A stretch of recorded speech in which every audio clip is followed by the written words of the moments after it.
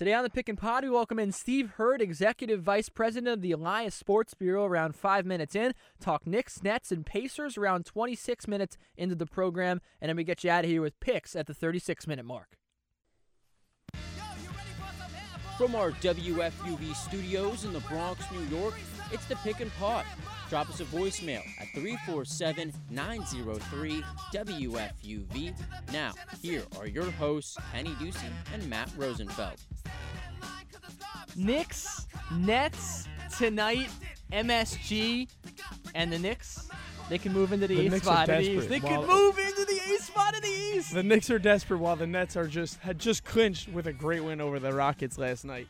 I'm looking forward to the game tonight, though, Ken. I am very much, that was the correct term, looking forward to this game tonight. It's the Pick and Pod on April 2nd, 2014. Kenny Ducey, Matt Rosenfeld, and Kevin Kelly.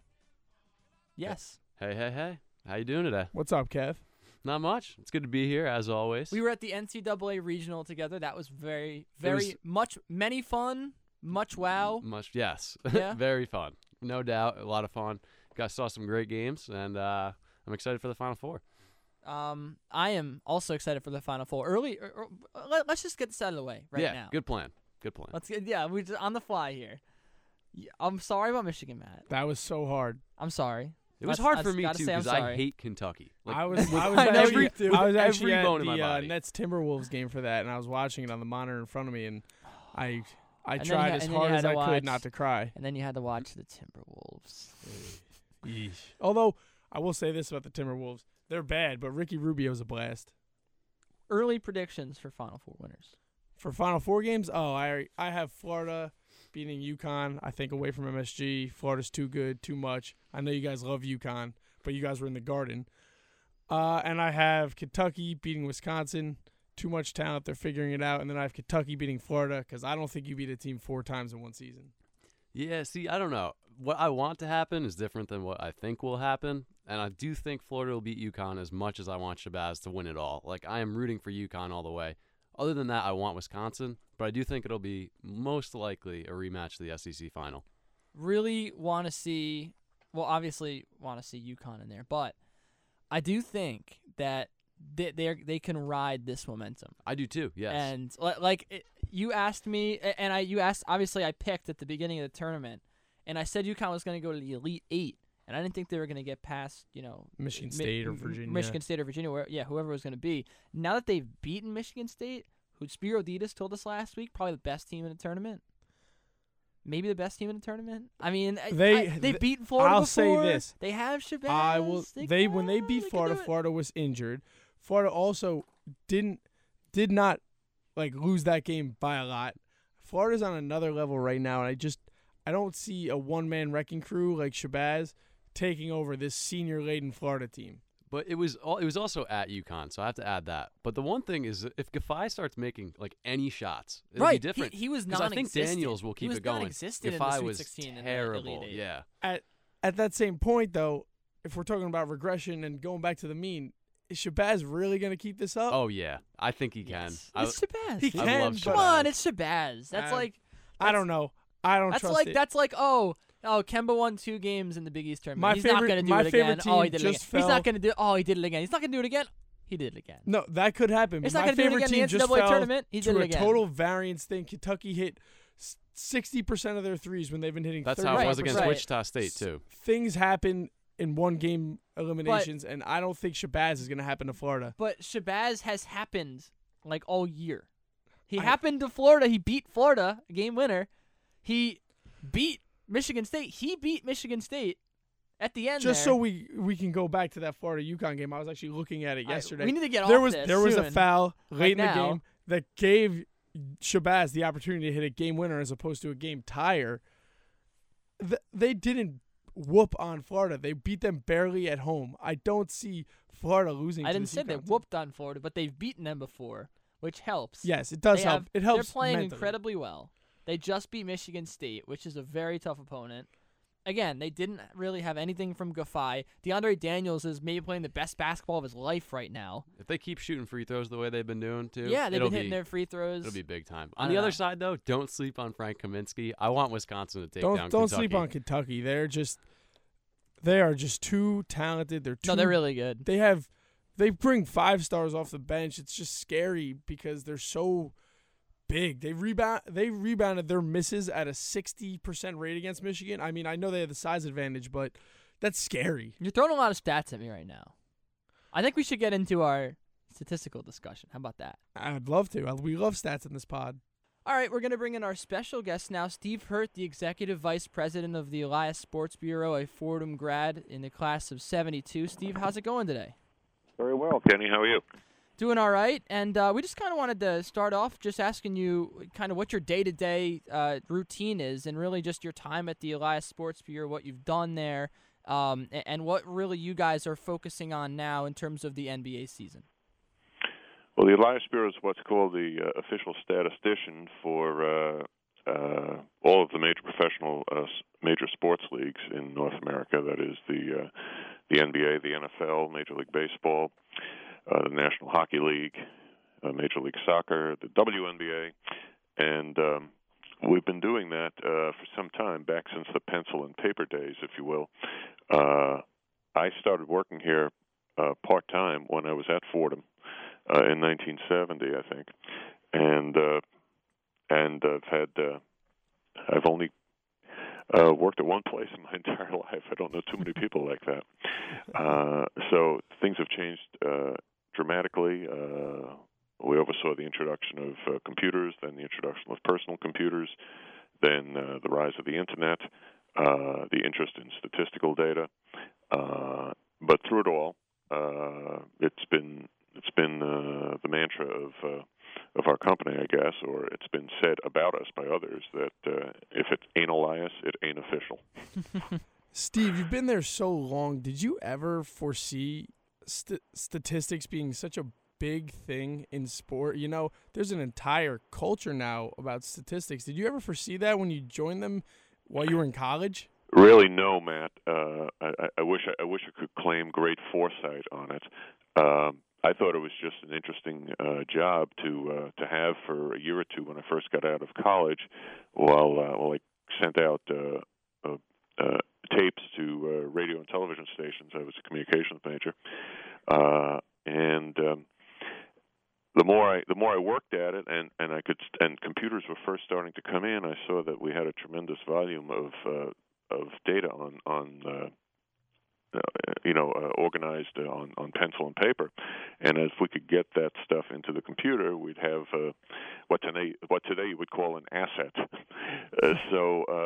But at the time, as they say, a year or two out of Fordham, if I got together with friends of mine, a little impromptu reunion, they'd say, hey, "What are you doing now?" And I would describe, well, I keep statistics for sports. They would look and say, "That's a job?" Literally. And then, so things have changed dramatically, and people today don't know a world before computers, but it had such a subtle change on everybody's everyday life. I remember the first time your gas bill or your phone bill arrived, and there was a little chart in there showing you why you were paying $62.85 this month, and how many calls you made from Zone A to Zone B, or however it was calculated back then. So people were familiar with statistics in their everyday decision making, and that carried over into sports. And then at a certain point, sports sort of took the lead in that area, I think. Well, Steve, one of the things that now all of a sudden has become just a really hot topic is the advanced stats and the advanced metrics in the NBA, and really over the last couple of years, a lot of people have been using them. Do you believe in these advanced stats in terms of providing value to us understanding the game, and how do we make these easy to understand for the general public? I like to call them the new statistics because I believe that the great majority of sports fans are not particularly statistically inclined. Not particularly statistically inclined. That's a tongue twister. But they like to watch the games for enjoyment. And I think we have to take a step back. I would be the last one to say that any piece of statistical data is without meaning. I believe everything that's collected has some meaning to someone. But in a lot of cases, the meaning is to the general managers of the professional teams, the 30 NBA general managers, or the 30 baseball general managers, or the 32 football general managers, in terms of evaluating players as to who to sign to long-term contracts, things like that. And it's not especially built for consumers to evaluate during the game. I mean, if I'm watching a baseball game, I might want to know if they're bringing in a left-hand pitcher to face Brian McCann, the new Yankees catcher. I might want to know how he did against lefties last year or something like that.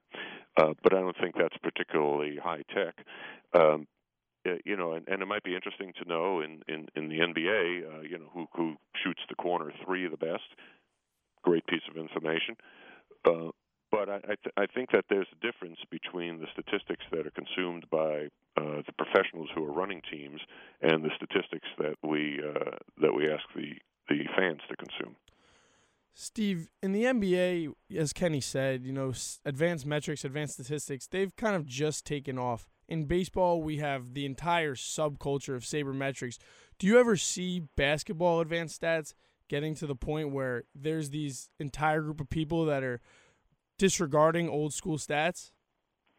Could happen, but the group that you referred to in baseball, as well developed and well entrenched as it is still quite a small minority of all of the 70 million or however many people went in to watch Major League Baseball games last year.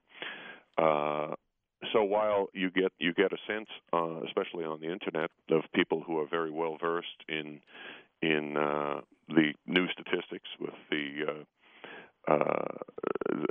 that have been derived over the last decade or so, that's not particularly the case when you go to a ballpark. I think.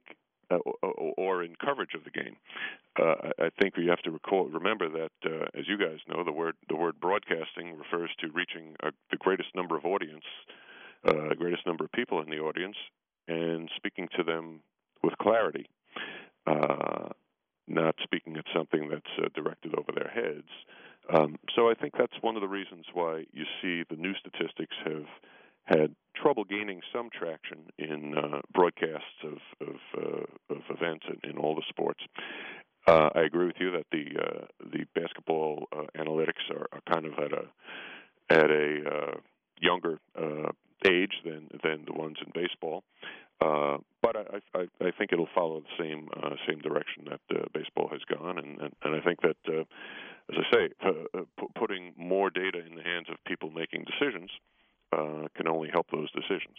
Well, Steve, you look at a lot of great statistics that have been developed. An example, PER, but not a lot of statistics can account for defense. I mean, do you ever see us being able to measure a player's defense? Like, for example, we do in baseball. There are now a whole bunch of great statistics that can measure a player's value on defense. But, I mean, not so many, in basketball. Do you ever see that developing into something? And maybe is there something already that you think is a great teller, maybe even just steals or blocks of defense?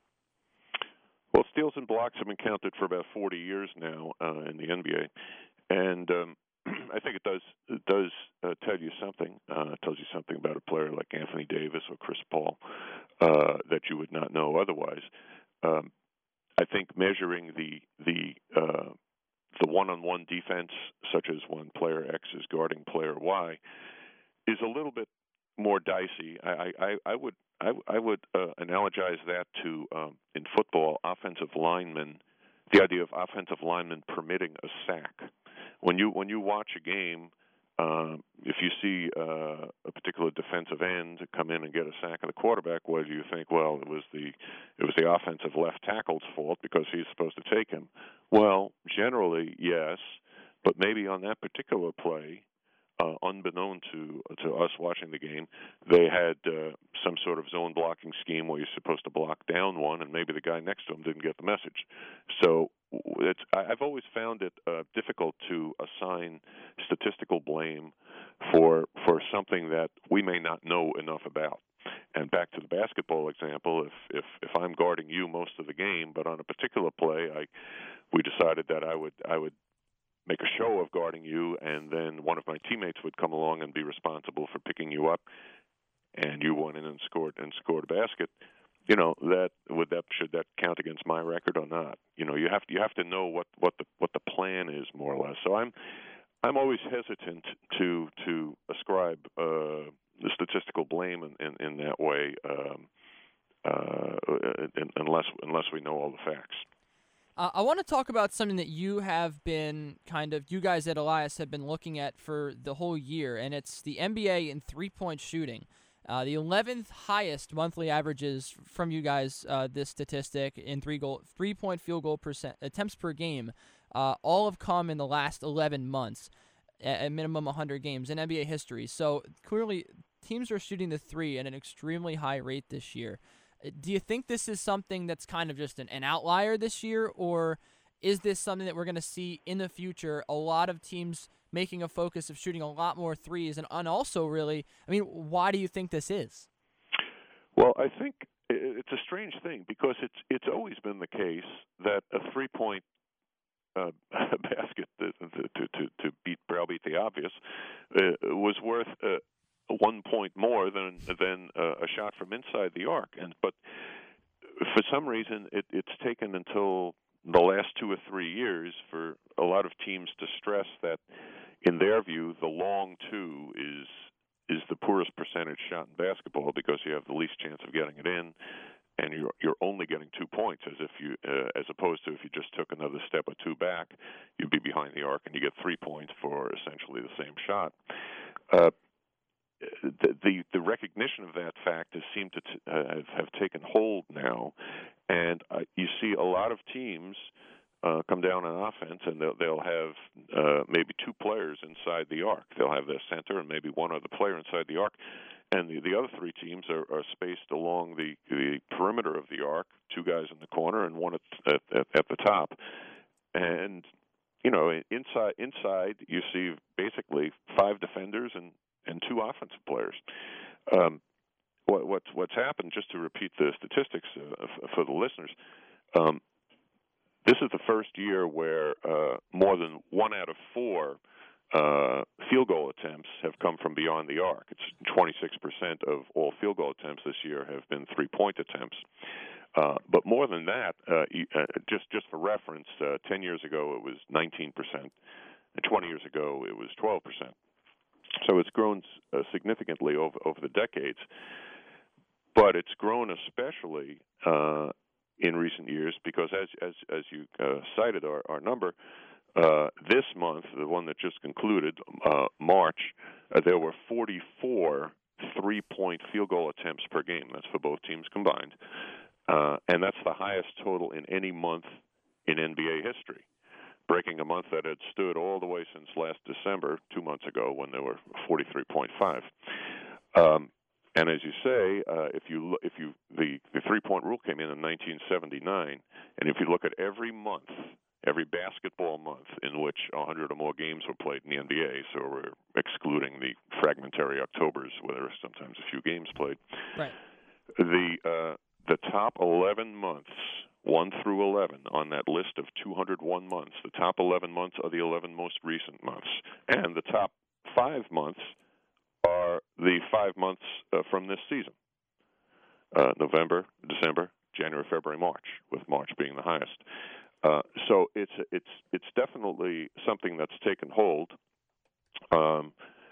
and I don't know if attention to analytics is responsible for it. I mean, it's something that's always been there.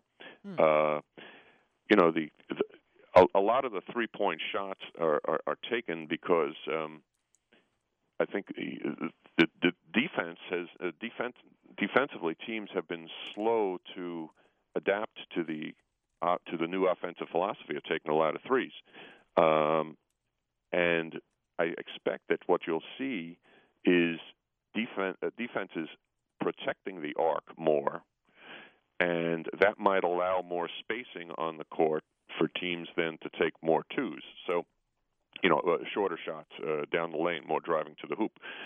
these things have a yin and yang to them that when you defensively, when you try to to put your finger in the hole in the dam here, another possible venue for shooting spurts up over there. So I think that we're going to see defenses adopt, and I wouldn't be surprised to see if some new systems, when we see the teams come out to play next year, I wouldn't be surprised to see if there's some new defensive systems that protect against the three more effectively. Interesting projection there, Steve. And real quick, before we let you go, because you've been so kind enough to join us here, I was curious. You mentioned in there, you don't know if there's been, or you were talking about really the change in how teams look at analytics. I mean, you look at, a team like the Knicks and Mike Woodson, and they were criticized a lot this year, really, for the fact that the numbers clearly showed that, they were worse with certain players on the floor and better with certain players on the floor, and really there was no attention paid to that. Do you think that kind of, advanced statistics, analytics, will be used in the future by pretty much all teams really in the next 5 years? Because it does seem like there are teams that still won't really pay any sort of attention to that. Oh, I think they probably are paying some attention to it. Whether they want to acknowledge it publicly is something that they might feel hesitant to do. And look, certain players you look and you see when this guy's on the court, the team is -9 or -10 points for 48 minutes played, and it's apparent to everyone except apparently the coach who keeps putting them in, whoever it might be. The things I'm more fascinated by are how groups of players play together, and how if you have a group of players that plays together consistently, your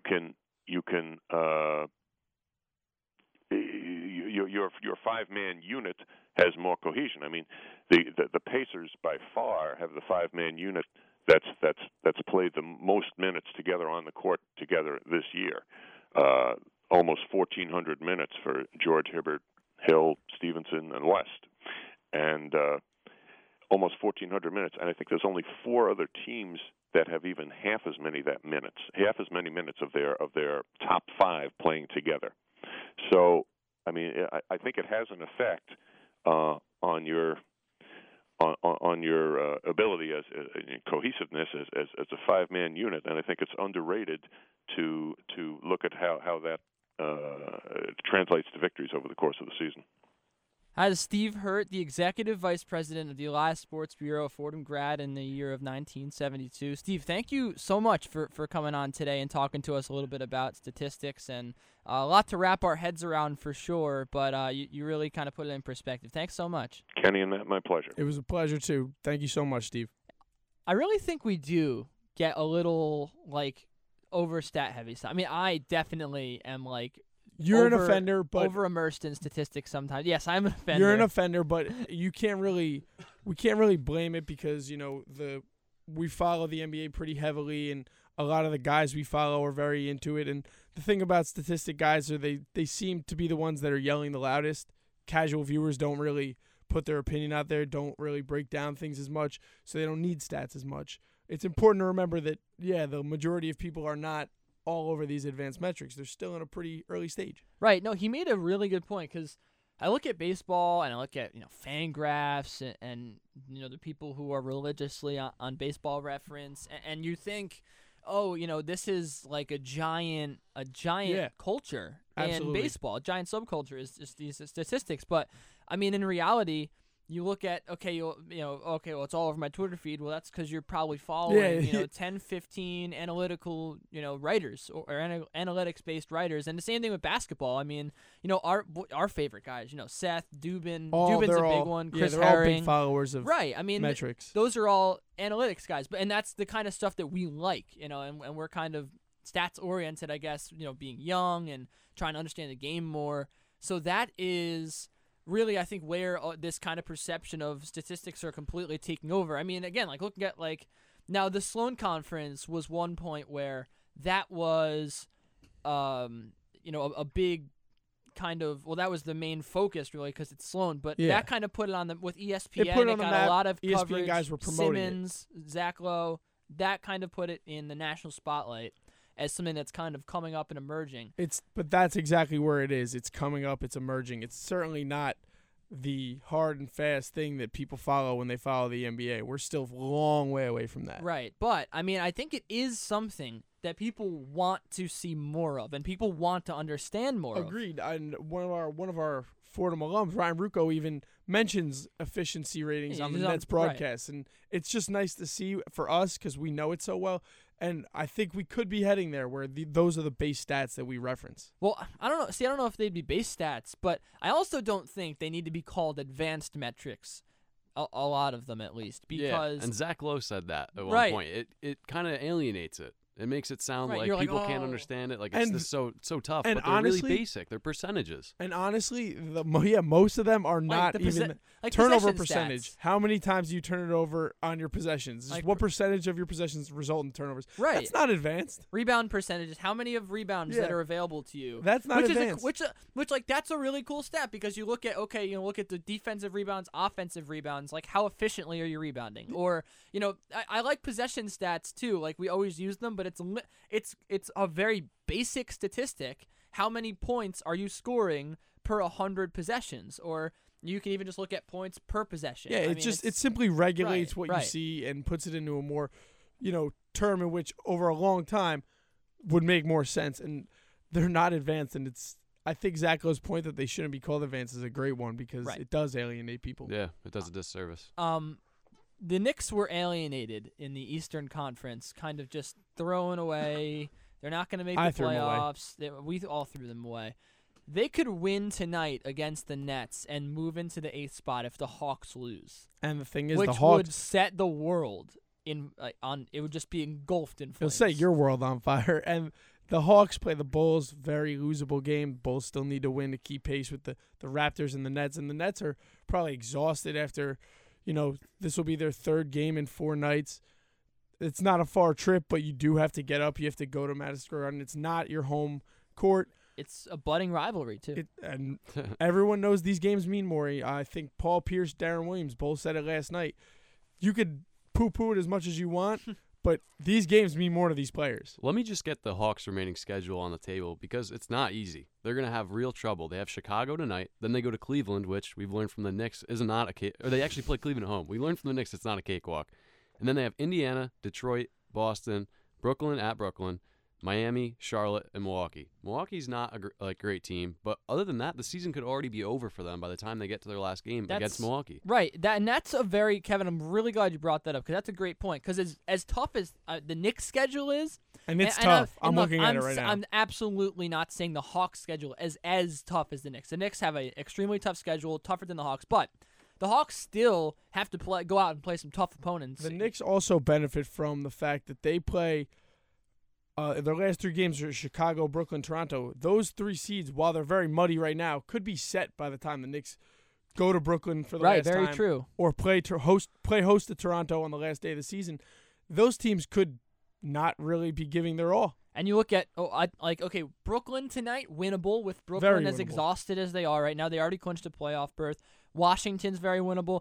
You look at a Miami team who, the Pacers, they're not playing very well. I mean, it's kind of a toss-up because I don't know whether or not, this is like the game that they really want to have. That said, it's a Sunday afternoon game. It's on ABC. Who knows if that's kind of the moment where the Knicks that's the thing, though. You never impress do know. everybody. And then, then you have those last 4, Toronto, Chicago, Brooklyn, Toronto. I don't know. And then you look at the Pacers, and they're playing like garbage. I mean, if the Knicks met the Pacers in the first round, that would at least be an interesting series. If they were to meet the Pacers going into Game 1, there would just be, if the Pacers kept at this pace, no pun intended, there'd be a lot of question marks. Now, those could be answered after a Game 1 blowout, like I would think would happen, but you never know. A stat that I wanted to mention before we get off the Nets and continue talking about the Pacers, because I want to talk about the Pacers a lot right now. They're only the 3rd team in the last 40 years of the NBA to qualify for the playoffs after beginning the new year at least 10 games below 500, courtesy of the Elias Sports Bureau. Yeah, that I can't believe that. Unbelievable turnaround. I've seen it firsthand, and you just asked the players what the difference was, and they just said it took time to gel. Coach Kidd's plan took time to get into effect, and now they're moving the ball at an extremely well paced. They get open looks, and they're just playing like a well-rounded team. You know, it's not one guy doing it. It's almost, I've read this somewhere last night, it's almost whoever's the benefactor for the night. It could be Pierce, it could be Livingston, it could be anyone, any given night, and they're a really scary team right now going into the East playoffs. Yeah, and Pacers. Kid got, well, we'll get back to the Pacers in just a second, but Kid did get Coach of the Month for March, and they didn't lose a game at Barclays. They've really created a great home court advantage there. As for the Pacers, the one thing I want everybody to understand is they're still ahead in the win column of the Heat. They've just played 2 more games. They have 1 more win, 1 more loss. It really does not make that big a difference. Like, everyone's saying that their seasons, they're not getting the 1 seed now. They very well could. You never know what's going to happen in Miami, whether they start resting players. It's just frustrating. They when could. It's in the standings, obviously, the Right, win percentage right. is why. But we'll see. I was doing some research today on the Pacers this morning. They now only the 76ers have a worse field goal percentage than the Pacers since March 1st. The 76ers shoot it at 41.7%. The Pacers at 42.3%. In March they did. And they were 11th in the NBA in field goal percentage until the beginning of March. And I think that's kind of a dirty little secret about the Pacers is that their offense, while definitely above average in the top half of the league, is not going to bail them out of anything. They can't rely on it if their defense ever does fail. And they've built a system where their defense is not going to fail. That's their whole point. right. But you have to keep an eye on the fact their offense is not elite. And then you look at the fact that they've taken the most mid-range jumpers in the NBA since March 1st. They're only shooting it at 38%, which is a 3% decrease from their norm, which, I mean, again, you're shooting mid-range jumpers at 41% in general. That's not a fantastic look for you. And then their restricted area field goal percentage is down 7% in March. So you look all around this team, there are faults, and there's also attitude problems with what Roy Hibbert came out and said. There was a really cool statistic out yesterday. Someone looked at Kwame Brown's quote-unquote bust season in 03-04, and he had 11 points per game, 7 rebounds, and I believe the other one's an assist, and he shot at 49%. Roy Hibbert, I know where this is this going. year, 11 points, 7 rebounds, an assist, and shooting at 46%. So Kwame Brown had a better year in 03-04 than Roy Hibbert is when having he literally currently. was considered like failing at the NBA. Right. And this is Roy Hibbert's having a dreadful, dreadful season. Michael Jordan's worst decision ever is possibly Roy Hibbert right now. As I'm saying is Kwame Brown was Michael Jordan's worst decision by picking him. And then you have Roy Hibbert matching up against that. I didn't even hear about that stat till you just brought it up. That's crazy. Yeah. Unbelievable. And I don't know that Roy Hibbert straightens it out. And I'll tell you this, plain flat out, the Pacers are going nowhere if Roy Hibbert doesn't. The one thing, though, is if they play themselves into the 2 seed, they do have an easier road, even though they don't get the home court advantage. They'd have Charlotte and then Toronto likely in the second round. They would avoid the Chicago-Brooklyn matchup that Yeah. seems to be what it's going to be. And yeah, I think Kevin's right. I don't want to face the winner of that series either. No, not at all. I mean, even the Knicks playing them in the first round. Pacers don't want to play the Knicks. They just lost recently. No, they don't at all. But let's go back to the next year and just talk about this game tonight and kind of give our prediction as we get into our predictions about this game, because it does owe a little bit of attention. And there have been comments made by Sean Livingston, Darren Williams leading up to this game, talking about its importance. It's a rivalry. The Nets want this game. You think back to the last time these guys played at Barclays Center, or 2 games ago. The first time they played at Barclays Center. Then next time was Martin Luther King Day. Yeah. I was at both. That game was so lopsided, and then the Martin Luther King Day game was like so even. I personally would say that the Nets would make it a lopsided game again to kind of continue that pattern, but they're so tired right now, I think, from playing so many games that I think this is going to be a very competitive one. It is going to be a competitive one, and I would say this: if this was at Barclays, I would give the Knicks no chance. I think the Nets are just comfortable there. They've gotten into a nice routine at home. They're very comfortable. Like I said, they're comfortable playing at home, and they're just dominant as of late. But when you go to the Garden, and the Knicks are very close to a playoff spot, there's going to be a raucous crowd. I can totally see the Knicks pulling this one off, even though the Nets are playing at a much better pace right now, if you ask me. Oh, and before we get to picks, the Spurs. Oh, The Spurs. I don't appreciate it. Nobody in this room appreciates it. You will never be able to place a word on how amazing what the Spurs do year to year, and especially this year, week in, week out, night in, night out. 18 straight games. It is unbelievable, and no one is even like blinking an eye or people were just shrugging it off because it's the Spurs and they're amazing and they play Golden State tonight and they'll probably win. Oh, they'll absolutely win. Back to back. They're a much better team. They're 29-8 on the road. They're just It's so crazy. an incredibly consistent product, and Greg Popovich is on Mount Rushmore. He's amazing. Everything goes to him. I bow down to how good he is at coaching in the NBA. Without a doubt. And the thing I just wanted to say was that earlier in the year, we were even on this podcast, we were talking about the Spurs, how they couldn't get it done against good teams. We did say that. They had a horrible record against good teams, and all they did was take care of business against the bad ones. No, I know. And now we're looking at it. An Eggs on our 18-game face. winning streak. Yeah, without a doubt. By the way, Nick Young last night, 40 points. Nick Young. Nick Bean Burrito okay, Young, let's go baby. to picks. Swaggy P. Yeah, Bean let's go to Burrito. picks. Pistons at Pacers. The Pistons are 10-point dogs in this game. I'm going to take the Pistons to cover the 10-point spread. I don't know if I could take the Pistons. I'm have a going tough to go time with doing it. I'm going to go with the Pistons as well. I can't. The Pacers are too scary right now. You can't put any bet on them. I was going to go with the Pistons until both of you picked them, so I'm going to go with the Pacers. All right, next up, Rockets at Raptors. The Raptors are giving 2.5 in this game. This is a kind of a really tough pick because it's such a. I think the Rockets will cover.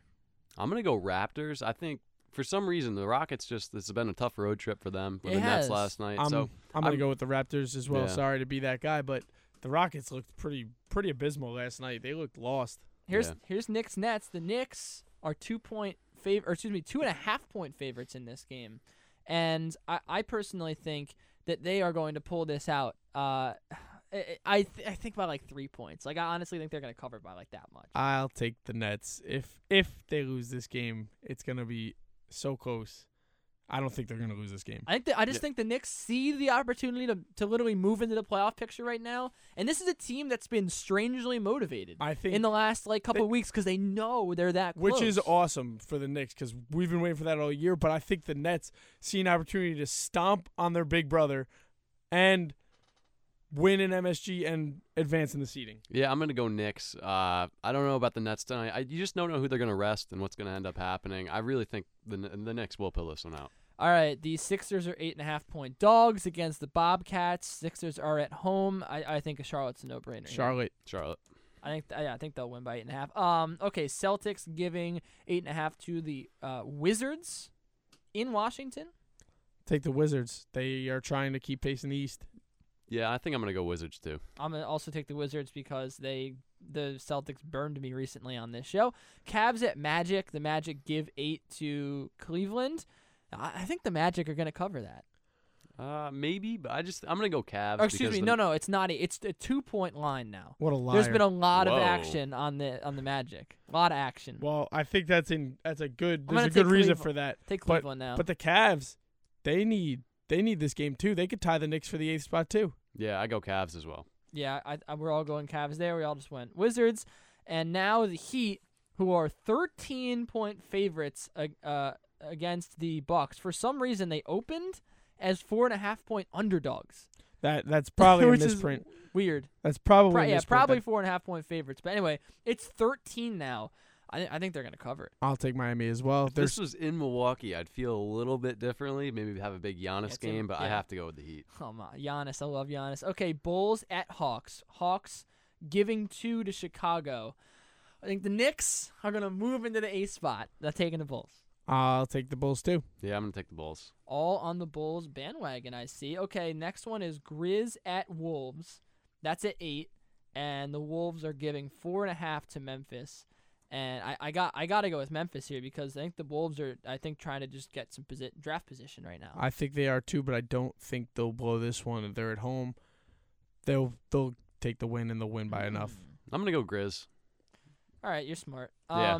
Okay, let's go Warriors at Spurs, which is going to be an awesome game. But the Warriors back-to-back. Can they do it against the Spurs? Well, it's a 9.5-point spread favoring the Spurs. The Spurs I are think- a wild card I think team. the Golden State You Warriors just never know cover. who they're going to play. You never know when they're I going to think- say enough's enough. I think the Warriors cover, but I don't think they win. Give me the Spurs. They're Yeah. on a roll. We could see old on the sheet tonight. I don't know how to feel about this, but I'm going to go Spurs. That's the point. Like, they could still win and cover. Okay, Pelicans at Nuggets, 9 o'clock. Nuggets get 3.5. Denver. Go ahead, Kev. I got to think about it. I'm going to go Denver because I think the Pelicans are still trying to drop at least a little bit to have a better shot. I at a don't better think pick. Anthony Davis is fully healthy. I'm going to go Nuggets as well. Wow. Okay. We're all going Nuggets there, and then Lakers at Kings, and the Kings get 7. Or Kings get 7. Or no, sorry, they're giving 7 to the Lakers. Excuse me. I don't know about Matt. Go first. Swaggy P. Lakers, no doubt. Man, that's exactly what I was going to say. But whatever. I'm going with it. Lakers. Kings. Give me Kings. Which is the famous last words. 7-point favorites. No way they're going to cover that. Clippers at Suns, our last one. And the Suns are actually 3-point favorites in this The game. Suns are in the 8th spot in the West as of us speaking right now. I think they're going to stay there. They'll get the win by 3. Give me that win. Yeah, they've been fighting. I'm going to go Suns as well. Give me that win. All right, that's all the time we have for Pick and Pod. We got to get out of here because we're just terrible human beings and holding up everybody at this station. Thanks again to our guest, Steve Hurt from the Elias Sports Bureau. You can follow us all on Twitter at Kenny Ducey, at Matty Rose 16, at Sir Kevin Kelly, at WFUV Sports, WFUV.org/pickandpod. We will see you next Wednesday and enjoy some NBA action tonight.